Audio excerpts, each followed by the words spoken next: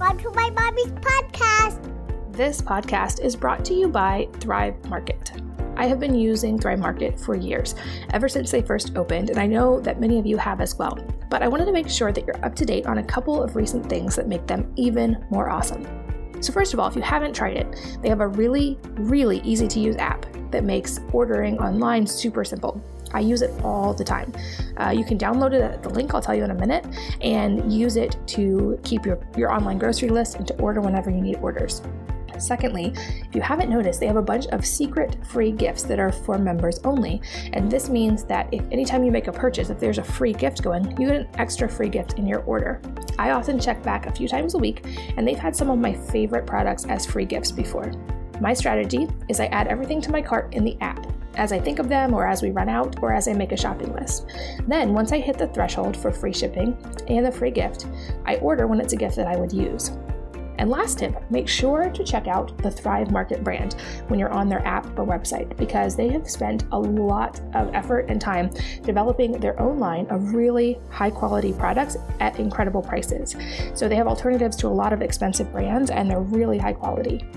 They are now my go-to for pantry staples like grain-free flours, baking soda, nuts, etc., and for proteins like sardines and tuna and canned goods, and even for diapers. But you can find out more about all of these things and get an extra discount if it's your first order by going to thrivemarket.com/Katie. Again, that's thrivemarket.com/Katie.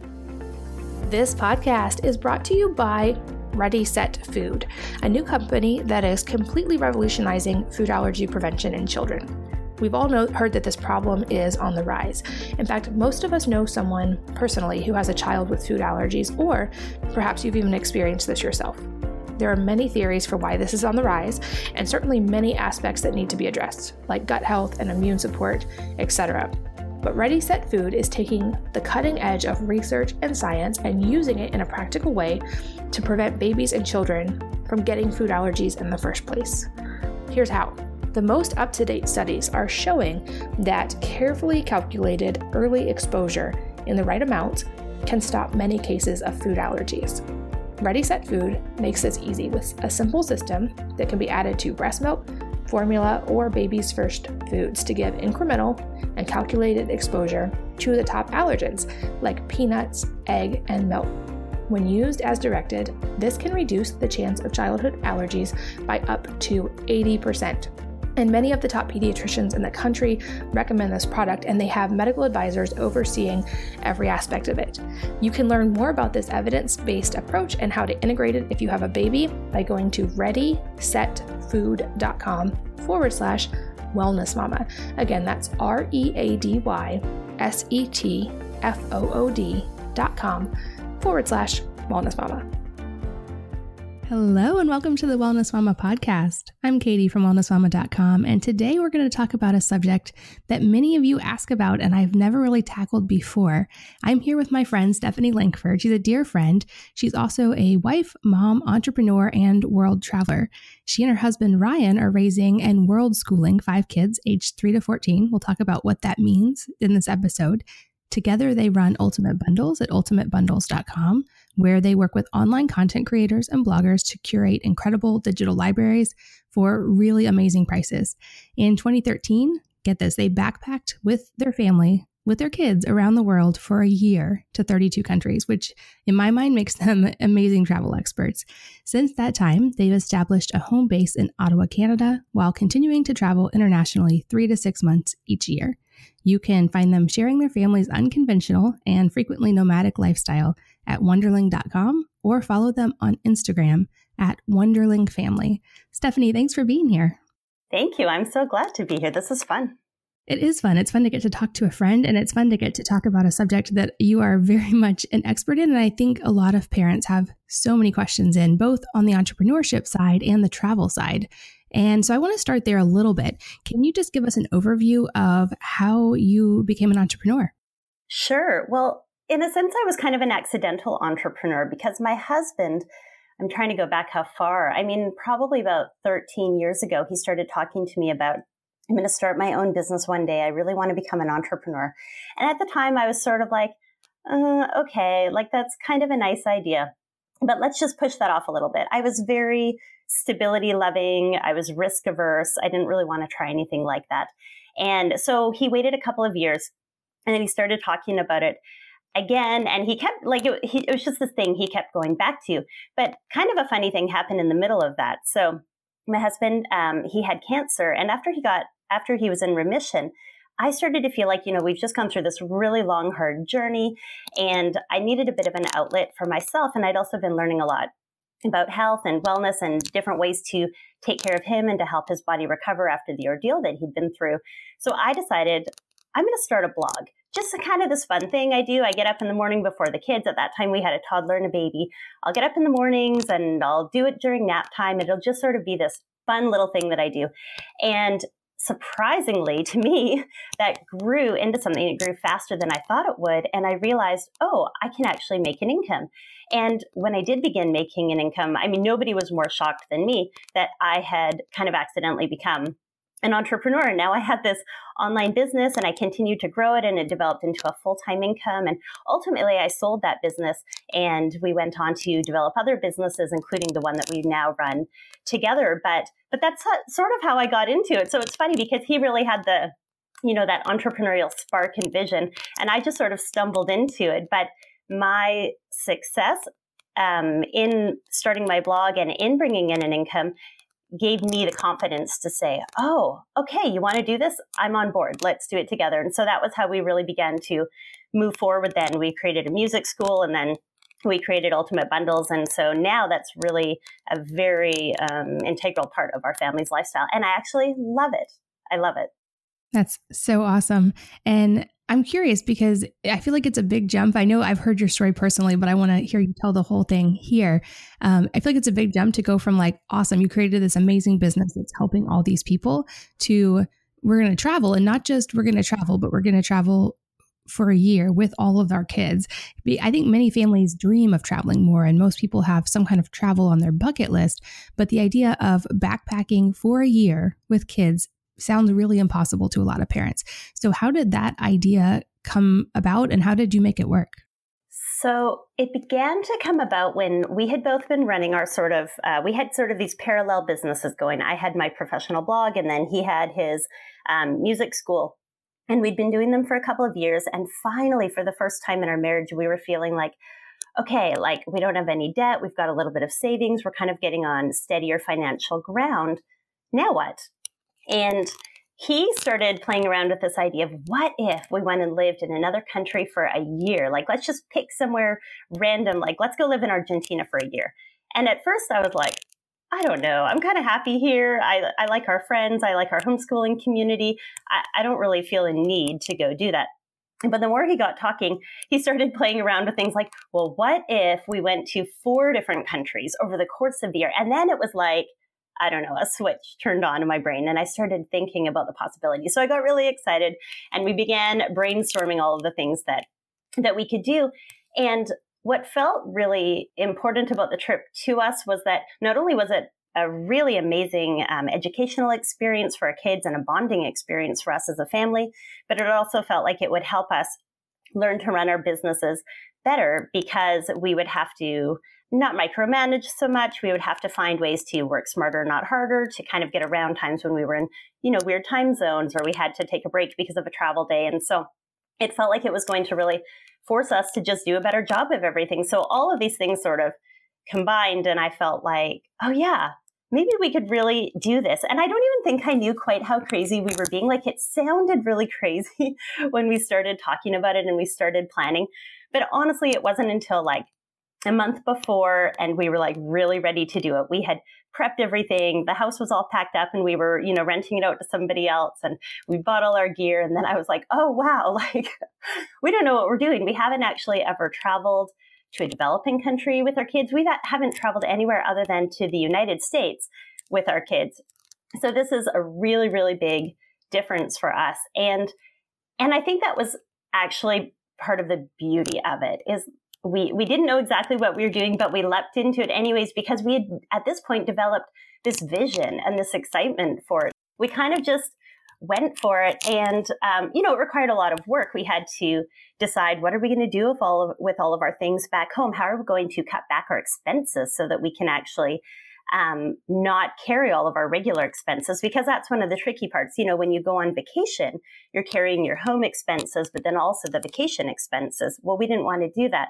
It wasn't sustainable for years. So we needed to cut back everything at home so that we could only have our on-the-road expenses as we were working. That's how we would continue to fund our travel. So there was a lot of things that we had to figure out. And it did help that we were already homeschoolers, and we had been homeschoolers right from the beginning. So we didn't have the limitation of, well, what do we do with school? For us, it was, well, school just comes on the road with us, just like what we do at home. So some pieces were easy, some pieces were trickier. But yeah, that's kind of how it came about.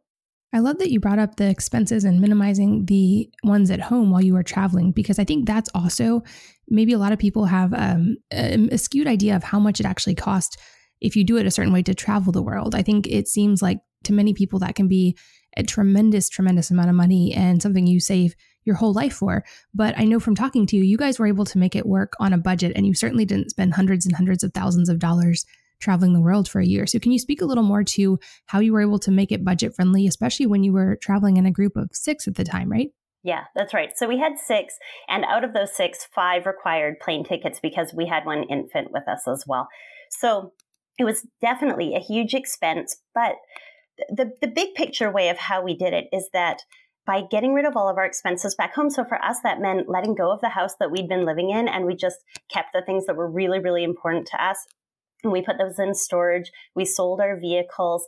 We canceled everything that we could back home. I think the only things that we still had were like our bank account and maybe a Netflix account. I don't know. We basically had nothing back home. And so that was really key. And then the other key was living on the road and not vacationing on the road. And there's a really big difference. We weren't staying in hotels all the time. We never stayed in a resort. We were not living the life. We were living locally as much as possible. So for us, that means renting an apartment or renting a house somewhere. And sometimes, that's maybe only for a week. And sometimes that was for as much as 4, 5, 6 weeks at a time. And what that allowed us to do was to just go and shop at the markets like the locals. And we would walk around and we would take public transportation and we would do our own laundry. And we were not doing excursions every day. I mean, often the experience for us was just, oh, this is what it's like to live in Kenya or to live in Argentina or to live in, southern France. It was just the experience of living in the place. And not that we were doing these, wild and crazy activities every day. We did some of that, of course. And so that's where you get into more of the expenses. When you do a tour or when you want to go to a famous site, that can bring in more expense. And then also the countries that you choose sort of determines your cost level. So we tried to have a really healthy mix of more inexpensive countries, and then a few that were kind of more mid-level, and then just a couple that were more expensive. And those ones we spent a very short amount of time in, and we were super frugal while we were in those countries. So you kind of find ways to balance it out. And, I would say most months, our expenses on the road were actually pretty similar to our expenses living back in Canada. I mean, Canada's not a cheap country when you have 6 kids. And we were able to make it work out pretty similarly. So the big expense for us was really just our flights. And we had to save up for those. We did already have a little bit of savings. We continued to save throughout the year. And then we also continued to put some extra money aside because, like I said, we were basically just living a pretty normal month-to-month expense sort of budget. And so really the flights were the biggest thing. And you don't even have to do as many flights as we did. I mean, we were a little bit crazy. We went to 32 countries in a year. That's a lot of flights. And we did as much of it by land as we could. We traveled by long distance bus. We traveled by train. We did whatever we could to cut the costs down. And then we would fly when we needed to. We also tried to keep a very linear kind of logical path of flight as much as possible so that we were just doing little hops and not the big hops because, it is the bigger hops across the ocean and, from one continent to another. That's where a lot of the money comes in. So, without going into more detail, those are some of the ways that we saved money. And I really, it doesn't have to be a 1-year trip for people. That was what we chose to do. But even just choosing to go to 1 or 2 countries, I think it could be so much more within reach than a lot of people think that it is. Yeah, and such an amazing experience with kids, especially to see another country and another culture and to see just the differences in lifestyle. What were just highlights of a couple of your favorite places and maybe a couple that surprised you by how much you liked them? Yeah. Oh, it's always so hard. It depends on the day that you ask me because it kind of changes what sticks out to me. We have some really, really great memories of our time living in Europe. Not only on that trip, because we've also continued to travel there, but we've spent some time living more extensively in southern France and in western France, just renting a house there. And that's a place that we love, and we feel like there's just a very different pace to life there, and we really enjoy it. We love their appreciation of good, local, healthy food, and we just enjoy it so much. We also fell in love with Turkey, like really hard. We spent a month there, and I know that Turkey is not a place that's on a lot of people's radars, but man, that is a phenomenal family-friendly country. And we found that people were so open to our children. They were so kind and generous with them. And I feel like they were more open to us just because we were traveling with our children, because they really value children in their culture. But their food is phenomenal. I mean, the history and the ruins there were just amazing. And the scenery and the beach. I mean, I could kind of go on. Turkey's incredible. We had a really great time in Cambodia. We went to see the temple complex of Angkor Wat, and that was a phenomenal time. We only spent about a week there, but it was one of those weeks that just stands out in my memory because we just had so much fun exploring the temples and learning the history. And, you're really allowed to get in there and climb around it. And, we were climbing up to the top of these really tall kind of pyramid-like temples. And they're the ones that are being overtaken by the forest. And it's just so fascinating. I mean, it's like a huge playground for kids. So those are some of the really amazing things. We were surprised by how much we enjoyed being in Rwanda. We rented a house on a church property for 3 weeks. We stayed in Kigali, which is the capital. And there was something about, we didn't really do a lot in Rwanda as far as being tourists. Like we really kind of just lived there for 3 weeks. But there was something about just living the African lifestyle and going to the market and just hanging out with locals. We had a really, really good time there. So that was a really pleasant surprise for us. I could go on. I love so many places. Oh, I'm sure. And there's endless more ones to always find, which is the beauty of travel. So you mentioned Worldschooling in passing and as a kind of an add-on to homeschooling or an evolution for you guys. That may not be a familiar term to a lot of people. So can you walk us through what Worldschooling is and then how you made it work? Because I know for our homeschool, we have books and a lot of it is digital. And when we've traveled for long periods of time, we've converted that to iPads or laptops. But how did you logistically make that work to keep up with school while you were on the road?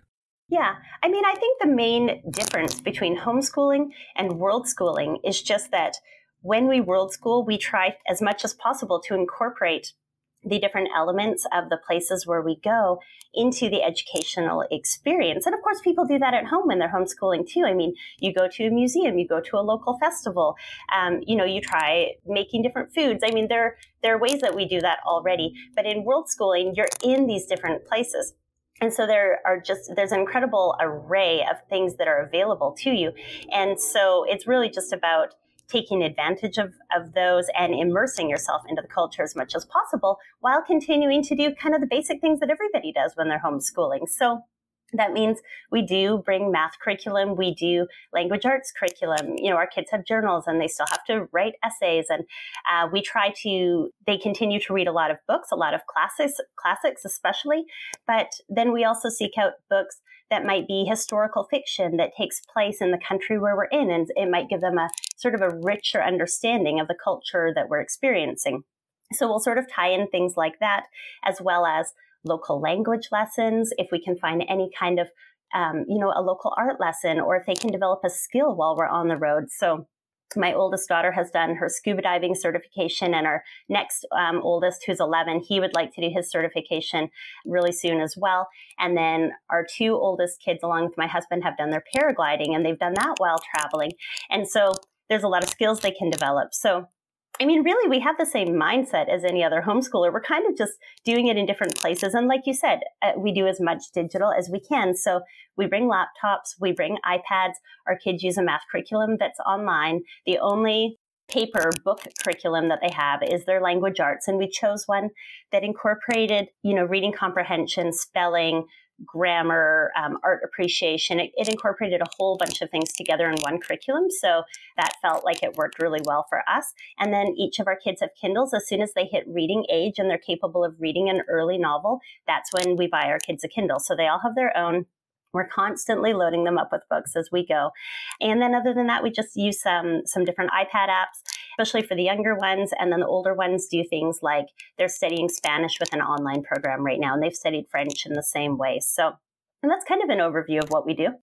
I love it. And I also feel like it's important to mention that you guys did this with backpacks. Like everything that you brought with you, you guys couldn't carry yourselves in backpacks, and you were very mobile.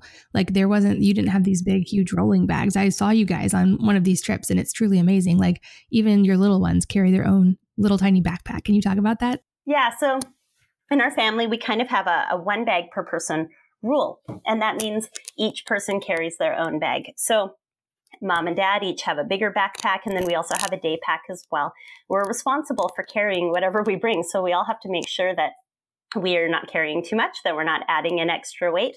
And, one of the rules that we have for our kids is they'll frequently ask, well, can I bring this? Can I buy that? And the rule is, well, you can, if you can carry it happily, and you're going to be okay with having, it in your bag and on your back on a regular basis.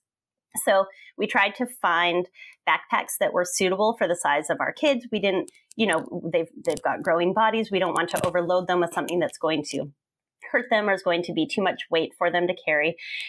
So we just did a lot of research and tried to find bags that we felt were kind of suitable. And then they each carry a capsule wardrobe, just like we do as adults. When we travel, we have a very small wardrobe. We try to make everything match together.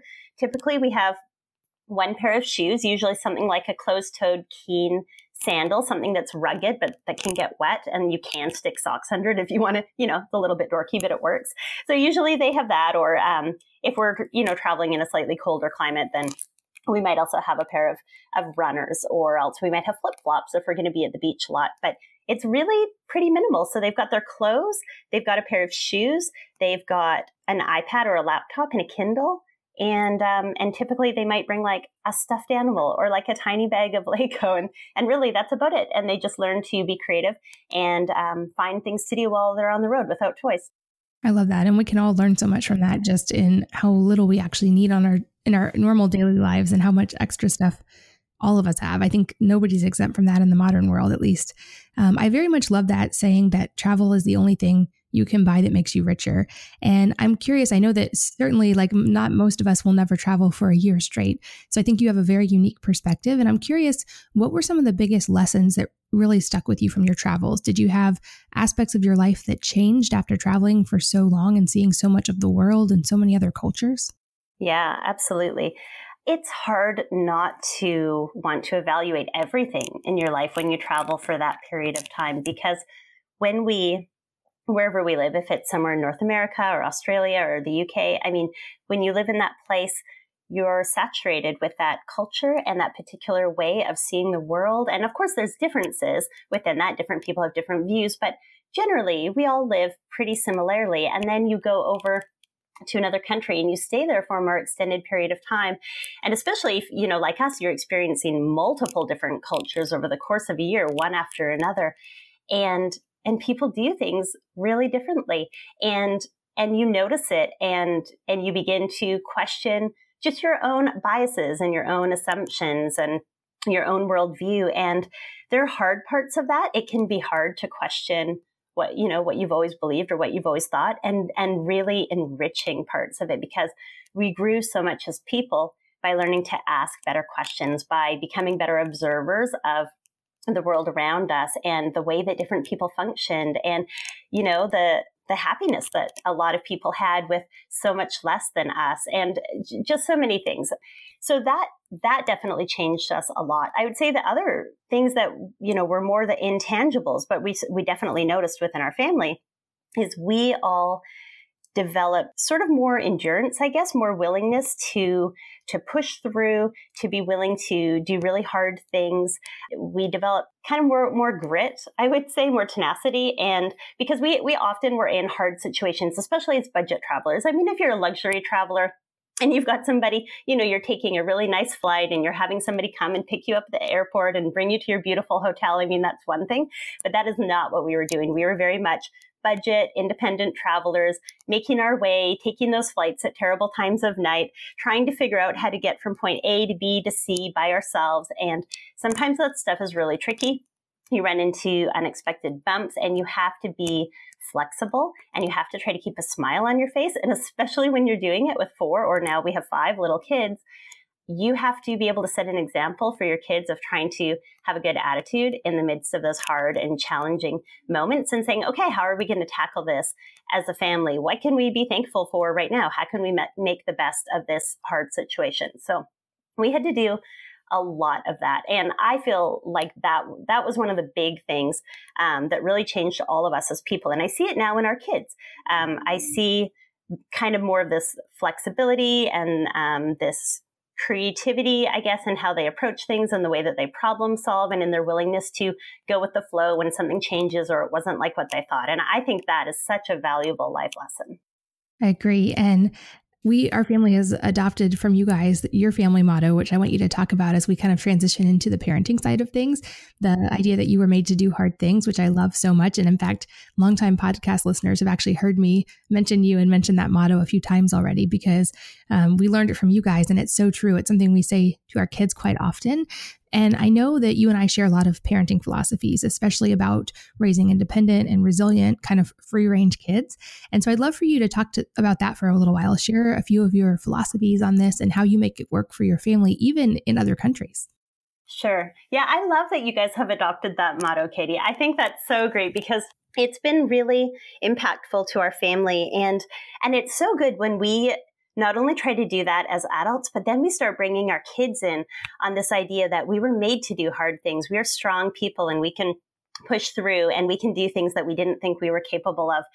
When we bring our kids in on it, it's like they provide this extra challenge. They kind of reflect that back to us. And we'll even find they'll say things like say that back to us when we're having a moment where we're kind of doubting ourselves, or maybe we don't want to push through something hard. They're like, hey, come on, Mom, you were made to do hard things. And it's really great when you start getting that back from your kids. So, but as far as free range parenting goes, yeah, we definitely have a very similar view to you guys. And I was trying to think, before this podcast about what led us to that or what influenced us. And it's not even because we've studied it a lot. I mean, I've read a couple of books. I was influenced by the book Free Range Kids by Lenore Skenazy. Is a great read, especially for people who are kind of concerned about the safety of that.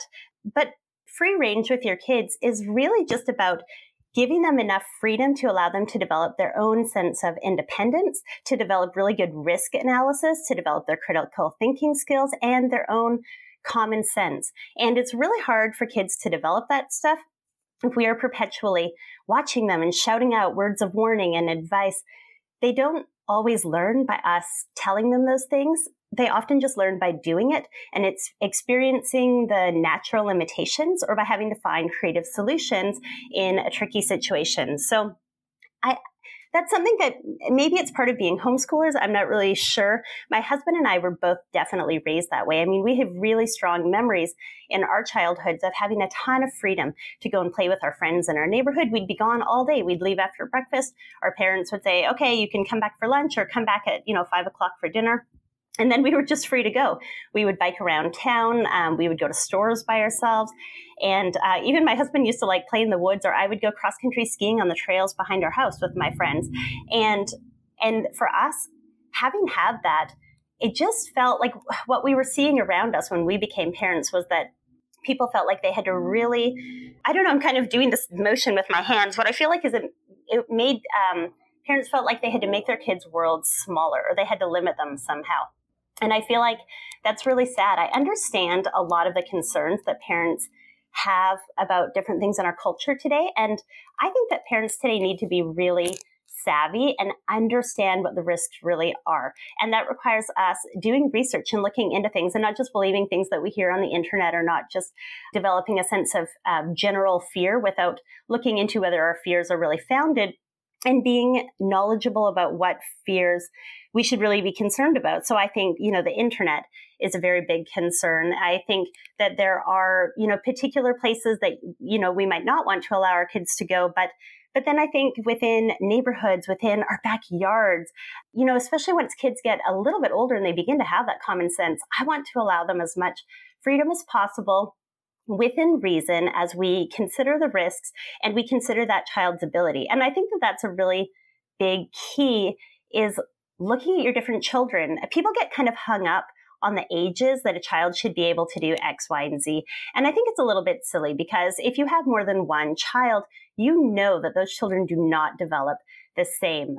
Our children, are all different at the age of 8, at the age of 10, at the age of 12. Like, they show different levels of maturity and of common sense and of ability to get themselves out of a bad situation, or, whether they would freeze in that, or whether they're really aware enough to be able to cross roads by themselves, or whether you've seen them enough times that that child doesn't have the awareness yet. So a lot of it comes with being observant parents who are in tune with your own kids and where they're at, and then making choices based on that. And when you see your kids show that responsibility and show that care and show that thoughtfulness, that they are making good decisions for themselves, then I think you give them as much freedom as you can within what you think they're capable of. That's our goal, is to give them as much freedom as possible based on what they have shown us they're capable of. Yeah, we're exactly on the same page with you. In fact, we often tell our kids the reverse of a common saying as a reminder to them. So the common saying is, with great power comes great responsibility. Or maybe saying that backwards, but we tell our kids, with great responsibility comes great power. When you show us you have great responsibility and that we can trust you and that you have the skills to do these things, we don't have a reason to keep you from doing them. And we hope that you will continually develop these skills and independence, because truly our goal is to raise adults, not to raise perpetual children.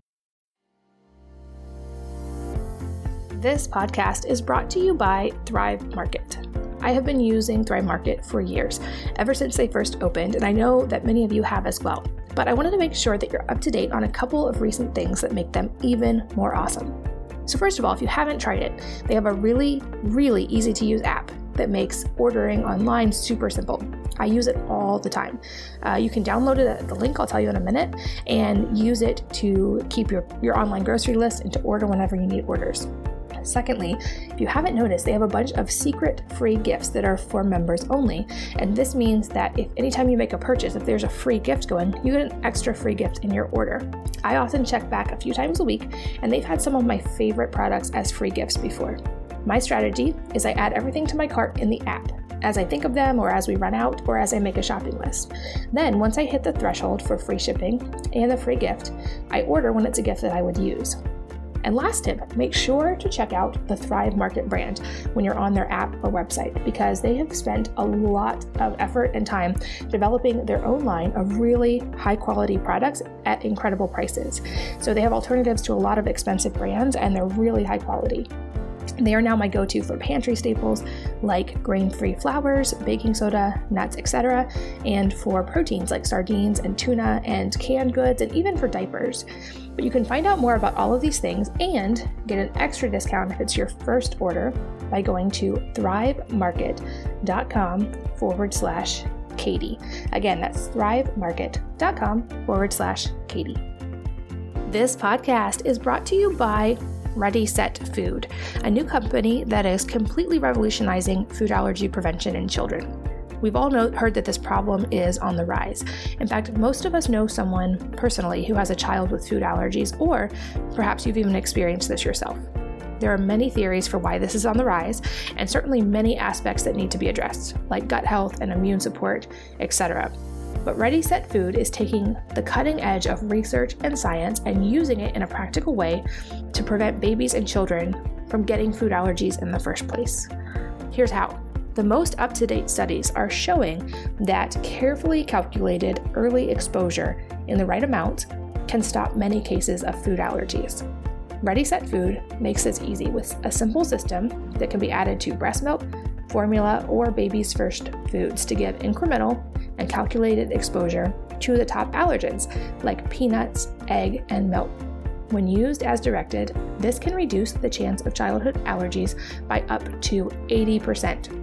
And many of the top pediatricians in the country recommend this product, and they have medical advisors overseeing every aspect of it.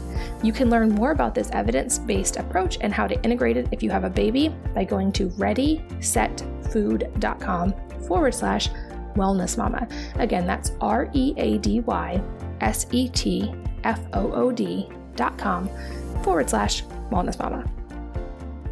And I think one thing parents have to be aware of too is, I feel like for many years, until certainly like the last 100 at least, we lived in smaller communities. Like we were connected globally a little bit, but still we were most connected to our local area, and we most knew what was going on in our local area, which was great because then we could actually help if there was a problem in our local area, or that was just the inputs we were getting. And we're wired as humans to pay attention to if something's wrong or someone got hurt or something burned down, because those are things that could be a danger. So we're wired to pay attention to those. And now with, 24-hour news, and we're completely connected online, we hear about those things in everywhere in the world and all of the worst case scenarios. So it's logical as parents, it's completely logical that our brains are going to this place of everything is scary and everything is dangerous, that we're wired that way. It's a safety mechanism. But as parents in today's world, we have to kind of take a step back, like you said, and logically evaluate that and realize that, like you said, the risk of our child having something bad happen in our own yard is very small. In fact, when I interviewed an organization that's helping end sex trafficking around the world, they said the exact same thing you did. They said, literally statistically, it would take 750,000 years for your child to get kidnapped in your front yard, just based on the statistics. It's obviously an exaggeration to put it in that form, but the risk is very small of your child being abducted in your own yard or your own neighborhood. Whereas the risk online with online predators is much, much higher.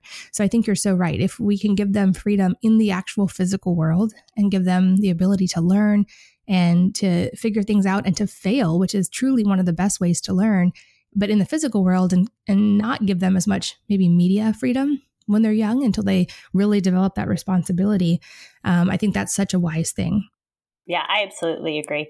One thing I wanted to comment on too is that you asked about our travels, and I think it's really interesting to bring that up because around the world, we've seen so many examples of cultures where they really do give their kids that freedom and that ability to do things independently, so much more than North America. Like, I really feel like I haven't seen anywhere else in the world where kids are kept on quite as short of a leash as they are here. Like when we have been in Europe and Central America and Asia, just so much more freedom. Like when we were in Japan, we were seeing kids as young as 5 or 6, and they were taking the local commuter train together back and forth between school. I mean, they'd usually be in a little group.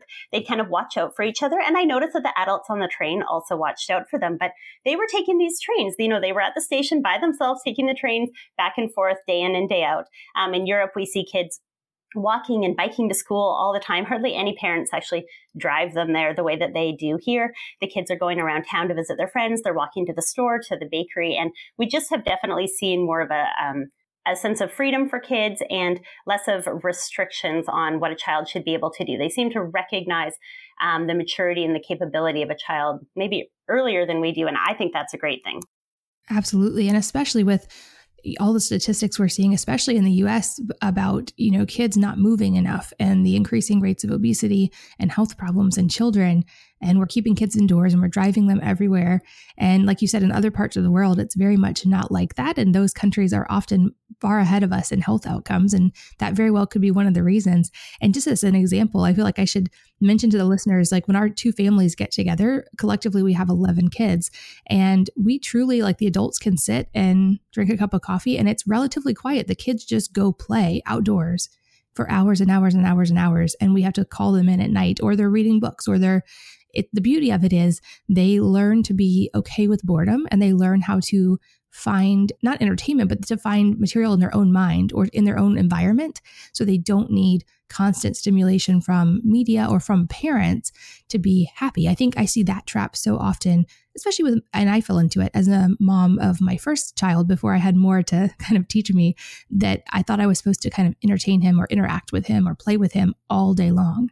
And there was such a freedom actually in finding out that kids need to develop the skills to be able to do that on their own, because certainly as an extreme example, we're not going to be there when they're adults to protect them from their mistakes or to drive them to their job. But there's a beauty that all of us can learn in learning to sit with silence and to figure out how to be still inside of ourselves and to find activities without needing external stimuli. So I love that you guys are so much on the same page with that. And I know that something else we share, we're both entrepreneurs, and I know that it's important to both of us to raise our kids at least with the skills and the options to be entrepreneurs. We don't, require that of them, of course.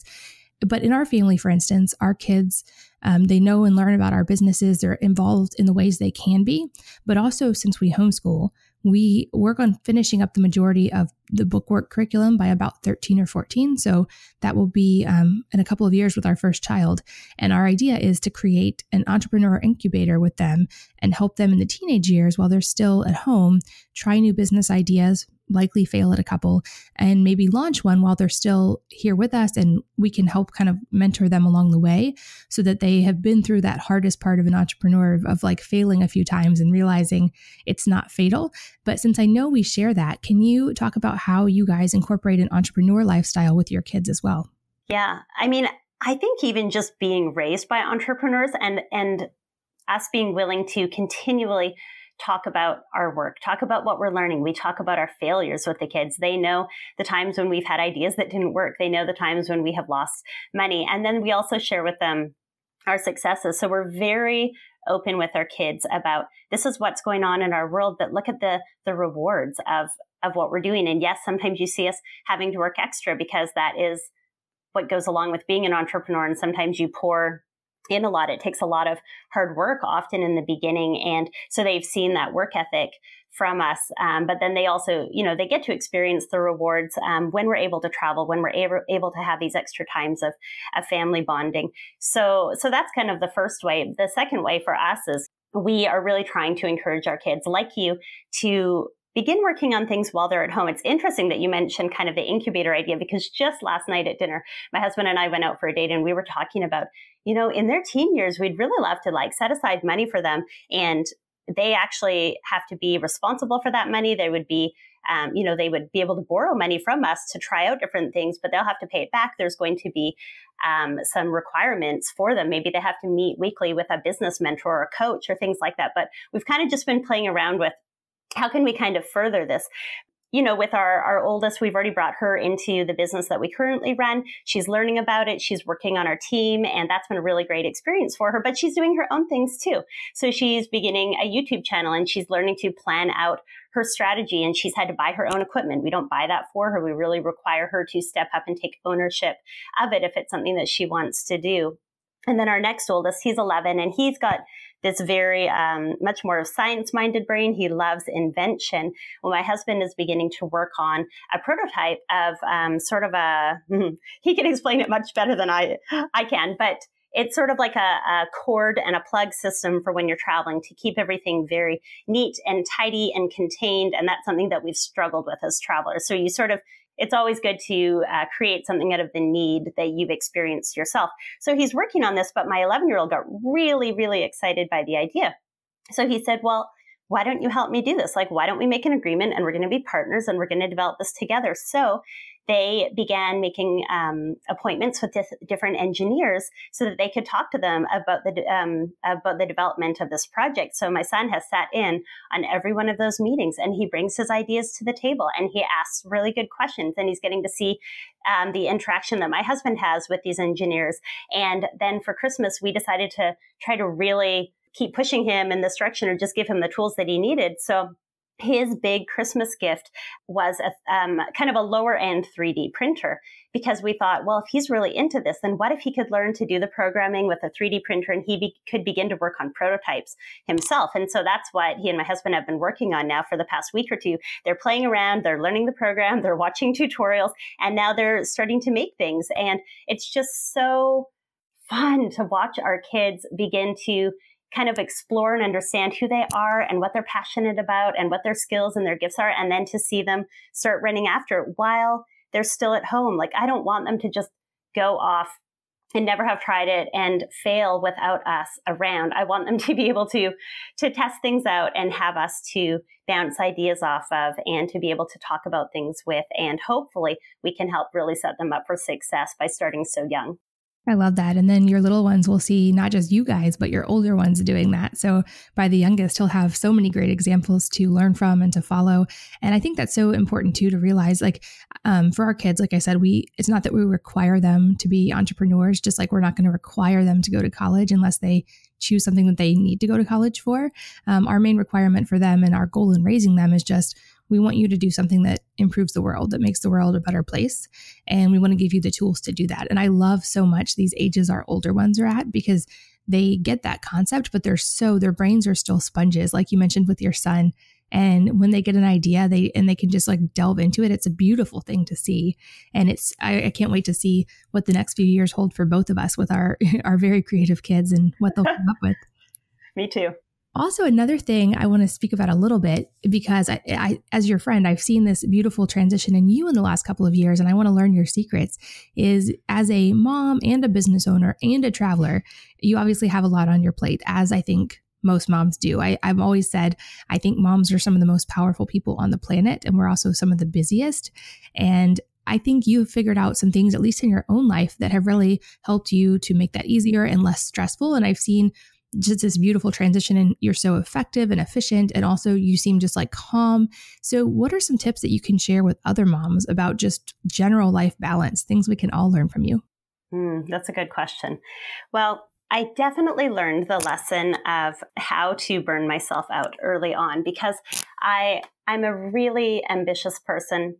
And I tend to work myself pretty tirelessly. And you have probably seen me through several of these phases, Katie, where I have gone so hard for so long that I just reached like an absolute point of, adrenal burnout and fatigue, and got to the point where I was very non-functional and even dealing with some pretty severe depression and anxiety. And it was becoming quite debilitating. And I have really had to learn from that. And so there have been a couple of components of that learning. One of them has just been the physical self-care and learning to really listen to my body, to understand what I need, to prioritize sleep. Sleep has become huge for me. I did not know for so many years how important the quality of my sleep was. And so over the last few years, I began listening to podcasts and reading books to understand more about how I can improve the quality of my sleep. And putting all those things into practice that I've learned has made a really, really big difference, because now I do feel like the sleep that I'm getting, it's just serving my body so much better, and it's so much more refreshing for me. And then I can notice when I'm not doing that, and I'm like, oh, that's a little signal to me. I need to get back to really prioritizing my sleep. So that has been huge. Also, just making sure that I have time to do the things that make me feel good and feel rested and just feel energetic. And so some of those things for me, exercise is really a key. I have to fit exercise into my life, even if it's just 10 minutes in my living room of like pulling out my kettlebell and my yoga mat and just getting in whatever I can. Or if it's, actually making time and, saying to my husband, hey, can we make it work for me to go to the gym for this period of time? I feel like that's really important for me. So learning to prioritize that and not feeling guilty about it. And even just doing it with my kids. If they come in, no big deal. Then I just, pass them a lighter kettlebell and we keep going together. So adding that in and just caring about my health in general. I mean, you talk about all of this stuff on the podcast all the time. So there's so many nuggets that they could get elsewhere, but really paying attention to what I'm eating, to how I'm staying hydrated, to the nutrients and the supplements that I'm taking in different seasons of life to make sure that I'm adjusting them according to what my body needs. So that self-care piece has been really big. And then the other thing has been recognizing that I simply cannot do it all. And for so many years, I tried so hard to do it all. I thought that I did not need help around my house. I thought that I did not need to hire extra help for my business. I thought that I did not need any help with homeschooling my kids. I really believed that I could do all of these things myself. And time has just showed me that I can't, and that I thrive, and in fact, my family thrives when I'm willing to accept help, to ask for help, to bring in the different things that I need. And So, for our work, that has meant me looking at what are the most impactful things that I do in my work and focusing my time on those, but then making sure that we have people on our team who can do them and then trusting them to do them, like me not stepping back in and pulling them, those tasks back into my grubby little hands because they don't need to sit with me. They can sit with the really smart, capable people that are on our team and who can do them and who want to take them off of my plate. So that's been a really big one. And even bringing in help to my house sometimes, that is something I felt a lot of guilt and I think shame over for a long time, but recognizing that I am, I'm currently a full-time. In different seasons, I have ranged anywhere from working 20 to 40 plus hours a week while, homeschooling 5 kids.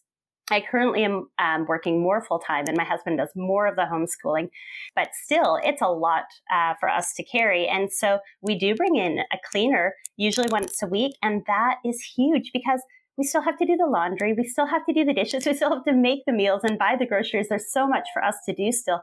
But to know that, that deep cleaning is getting done, I no longer feel guilty about that. I really feel like I'm just employing a smart strategy that makes our lives run better. So it's really been about those two things, taking care of myself and learning to allow things to be off of my plate so that I'm not carrying the full load of everything.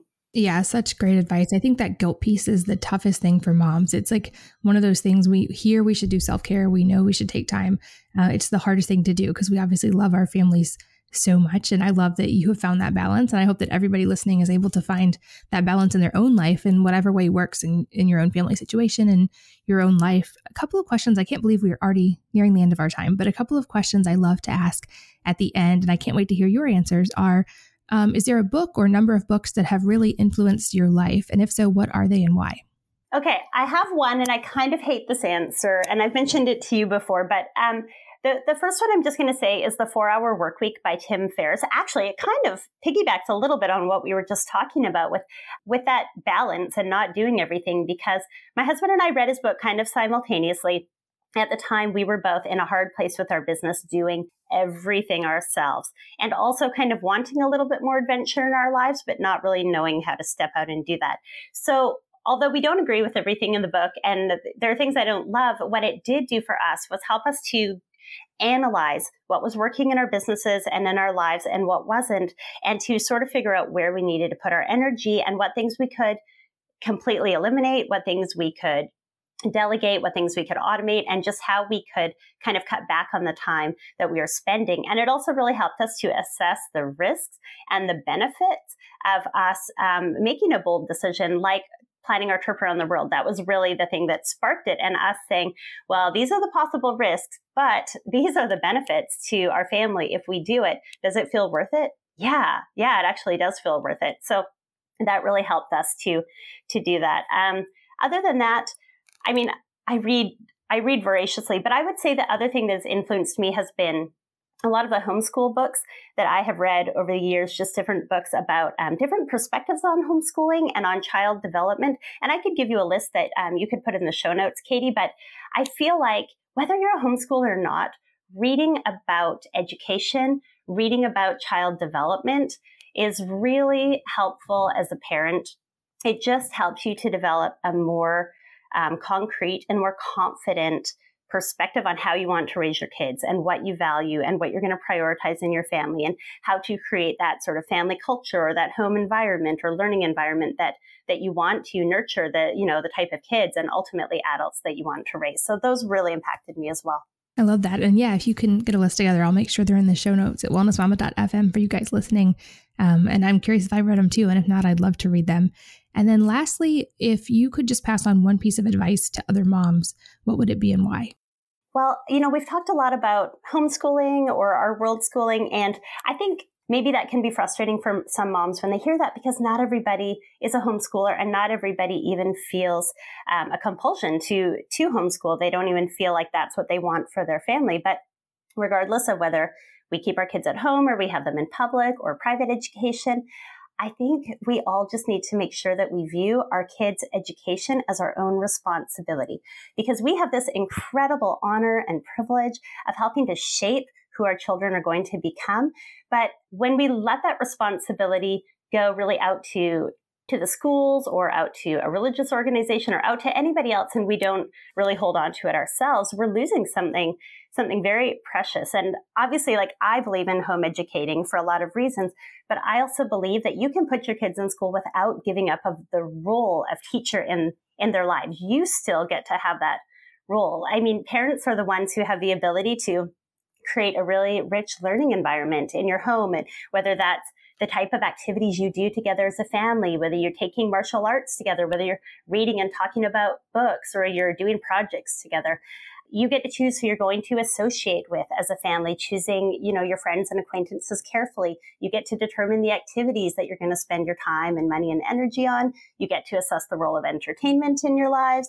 And, you get to just nurture your family culture. So for us, we're trying to choose to nurture a creative, adventurous, hardworking, and really intentional family culture. And I just feel like every parent has that ability and that right and that responsibility regardless. And nobody can take that away from you. So I think if we can just really hold on to the fact that we are our child's primary teacher, that's so important. Beautiful. I love it. I think that's a perfect place to end. And I also know firsthand just how busy you are. So thank you so much for your time and for sharing today. This has been a blast. And I think it's going to be really impactful for a lot of moms, even though it's a deviation from just a pure health topic. I think travel and education of children and parenting are very valid topics. And I love that you shared your perspective. So thank you. Thank you so much for having me, Katie. It really was great to talk to you about these. I get pretty passionate about these once I get going, and I agree they're important topics. So thank you so much for having me on. And thank you to all of you for sharing your most valuable asset of your time with us today. We don't take that lightly, and we're so grateful you joined us. And I hope that you will join me again on the next episode of the Wellness Mama podcast. If you're enjoying these interviews, would you please take 2 minutes to leave a rating or review on iTunes for me? Doing this helps more people to find the podcast, which means even more moms and families can benefit from the information. I really appreciate your time, and thanks as always for listening.